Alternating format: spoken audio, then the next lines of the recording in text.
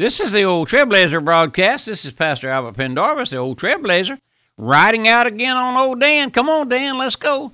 Got to get up. Got to get a getting. Folks are standing around waiting for us to get down there to the sawmill or out to the logging camp or somewhere over there at the cotton gin.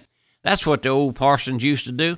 And I mentioned in our last study, that's what they called them, the parson. Everybody, I think back in those days, I believe they did. They thought much of the parson. You know, one of the greatest blessings that any group can have, any church or just a called out group of folks, is to have a faithful and true parson. Someone who is true to their soul, no matter. Did you know it's not easy to preach the gospel and be true to the souls of folks? I know that in every assembly and every congregation, there are folks there who they walk out of God's will, and it's my responsibility and yours, Pastor, to be true to those souls, to correct error, and to spare the rod and spoil the child. That's what we always heard. But it's the same with God's man. And I believe the calling of the old Trailblazer, just like it was of the old-fashioned Trailblazers back there in those days, they gave up pretty well everything they had, ride old Dan from one mission place to another. They'd call him a circuit rider. They'd make a circuit of about a week and be back home for their own services on Sunday. And my friend, they gave up. They gave up lots of their own, what we'd call pleasure, if you will. I know that we used to have men many years ago. Pastor Shelton was a missionary at heart, and we had missions in several places. We still do. But we had men who would go out on Sunday night and drive 100 miles to a place to preach. And we had one man who lived down in South Louisiana on the bayou, we call it, and he would go and get back at 1 o'clock at night, have to get in an old boat, see if it would start, and go back to his house back there on the bayou. My friend, we at that time, I didn't appreciate those folks as like I do now. I do now, and then I see folks. I saw Brother Shelton, Pastor Shelton, I saw him give his life for everything. When he died, he only had the clothes he had on his back. I mean, I know that he gave everything to get out the gospel, and I know that a couple of us men would take him about once a year and get him a couple of new suits up here in Baton Rouge, and we'd go over there, take him with us so he could be fitted, and he'd say, "Now don't pay no over $100 for a suit." Oh, my friend, don't pay no more than $100 for a suit. And that's back then. Suits were a couple of $100 for a good suit. But that was him, my friend. And I think we've lost that basically. Many of our folks now are not concerned about getting out the gospel, and they do away with their money. What are you doing with your money, my friend? Are you just throwing it away on foolishness? Or are you maybe gambling it away over there in the casinos? Maybe you had never got your want-to fixed. I find that these credit cards is probably one of the greatest hindrances of the gospel it ever was, because people buy things and on the spur of the minute and put them on a credit card and then can't pay for them, get in debt and quit tithing, quit supporting the ministry. My friend, foolish. Shame on you if you're doing that. But, my friend, that's not our message today. We're looking at children as a heritage of the Lord. Have you ever been around people who are not able to have children? And then you see them glancing at other children. They're medically unable to have children for some reason or another. And then when somebody else has a new baby, that mother goes there and looks in that crib or in that basket and longs after a child of her own. That's a blessing to have children, my friend. The Lord said, "Blessed is the man that has his quiver full of them." That's right. That's right. And I know that we're living in a day now where folks don't have 10, 12, 14 children like they used to a long time ago, and that's all because of signs of the times now. And that's not our subject today, but we're looking at the heritage. The children are heritage, or a blessing, you could say it. And let's notice this one fact. That is, the children have to share in our blessings or in our curse. My father, my friend, my man, if you could realize this one fact, you and your mom, you and your wife together, that your child will either be blessed or cursed by every act of yours. Did you know a boy likes to mimic his dad? Don't he? Don't he like to mimic his dad? He does, my friend. And it would make you Sit up and think if you remember that. Thousands upon thousands of fathers and mothers every Sunday morning neglect their children. They stay there in the bed themselves, stayed up late Saturday night, didn't get up, didn't take the children to Sunday school. But, and then you don't feel your responsibility. You just take them for granted.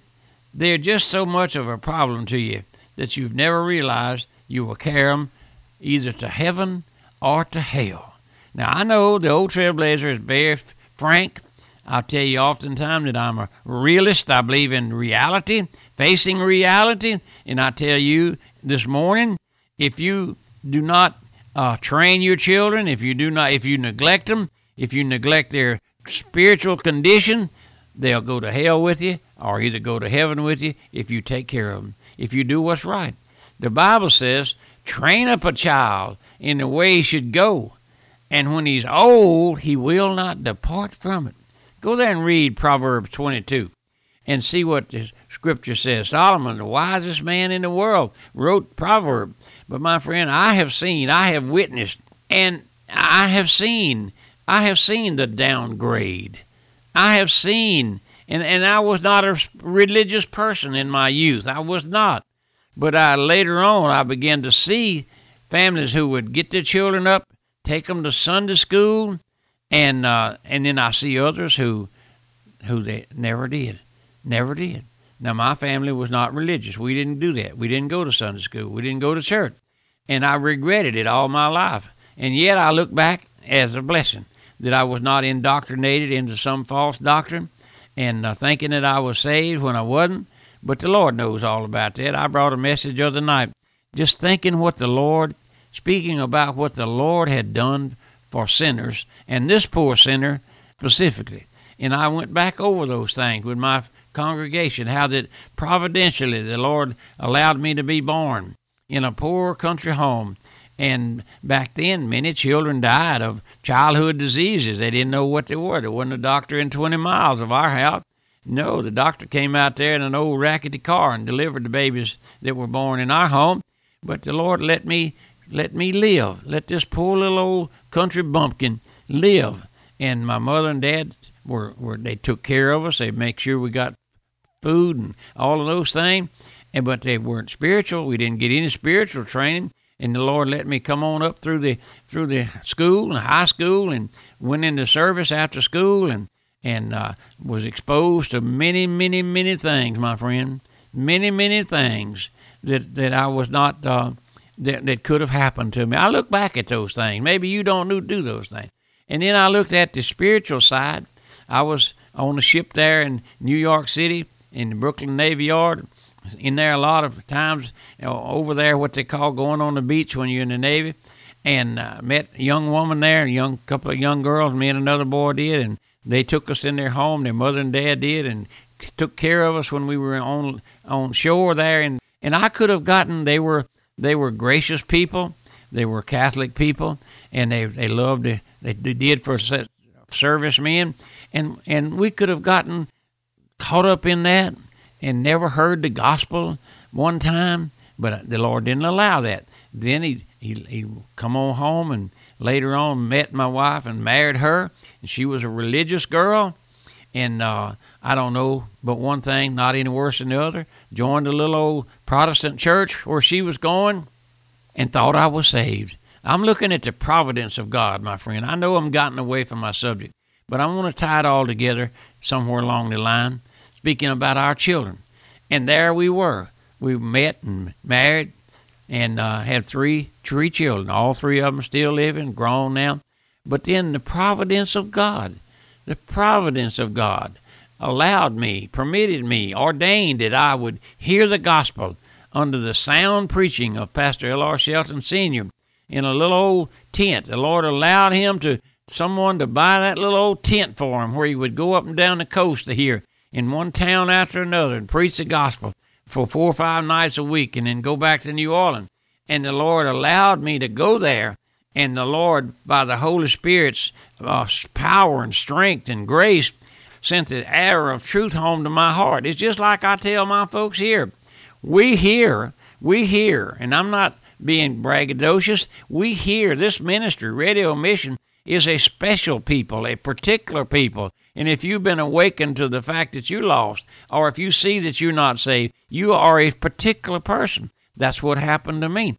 And the Lord gave me grace to take my place as a sinner, thinking I was saved back there in that little old church. No, it wasn't nothing but just a modernism like it is today. Trust Jesus and be baptized. That's not salvation, my friend.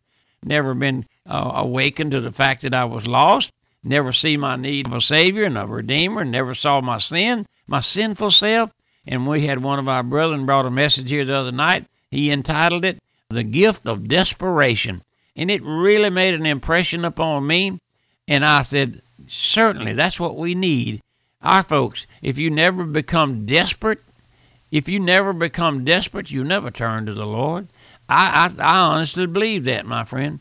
And I know in desperation we do things. I know one time when I was a child, my brother and I were 10, maybe 12, 14 years old. My dad got up early one morning, had a flat tire on his car, and he had an old pole and a block. We blocked it up to change the tire, and that thing fell on my dad. And my brother, 14 years old, picked that car up, the front end of that car up, and let my dad crawl out from under there. It was desperation. Just so it is when a sinner sees himself desperately wicked, desperately sinful, desperately in the need of salvation. That's what we do, my friend. And that's what I long to see.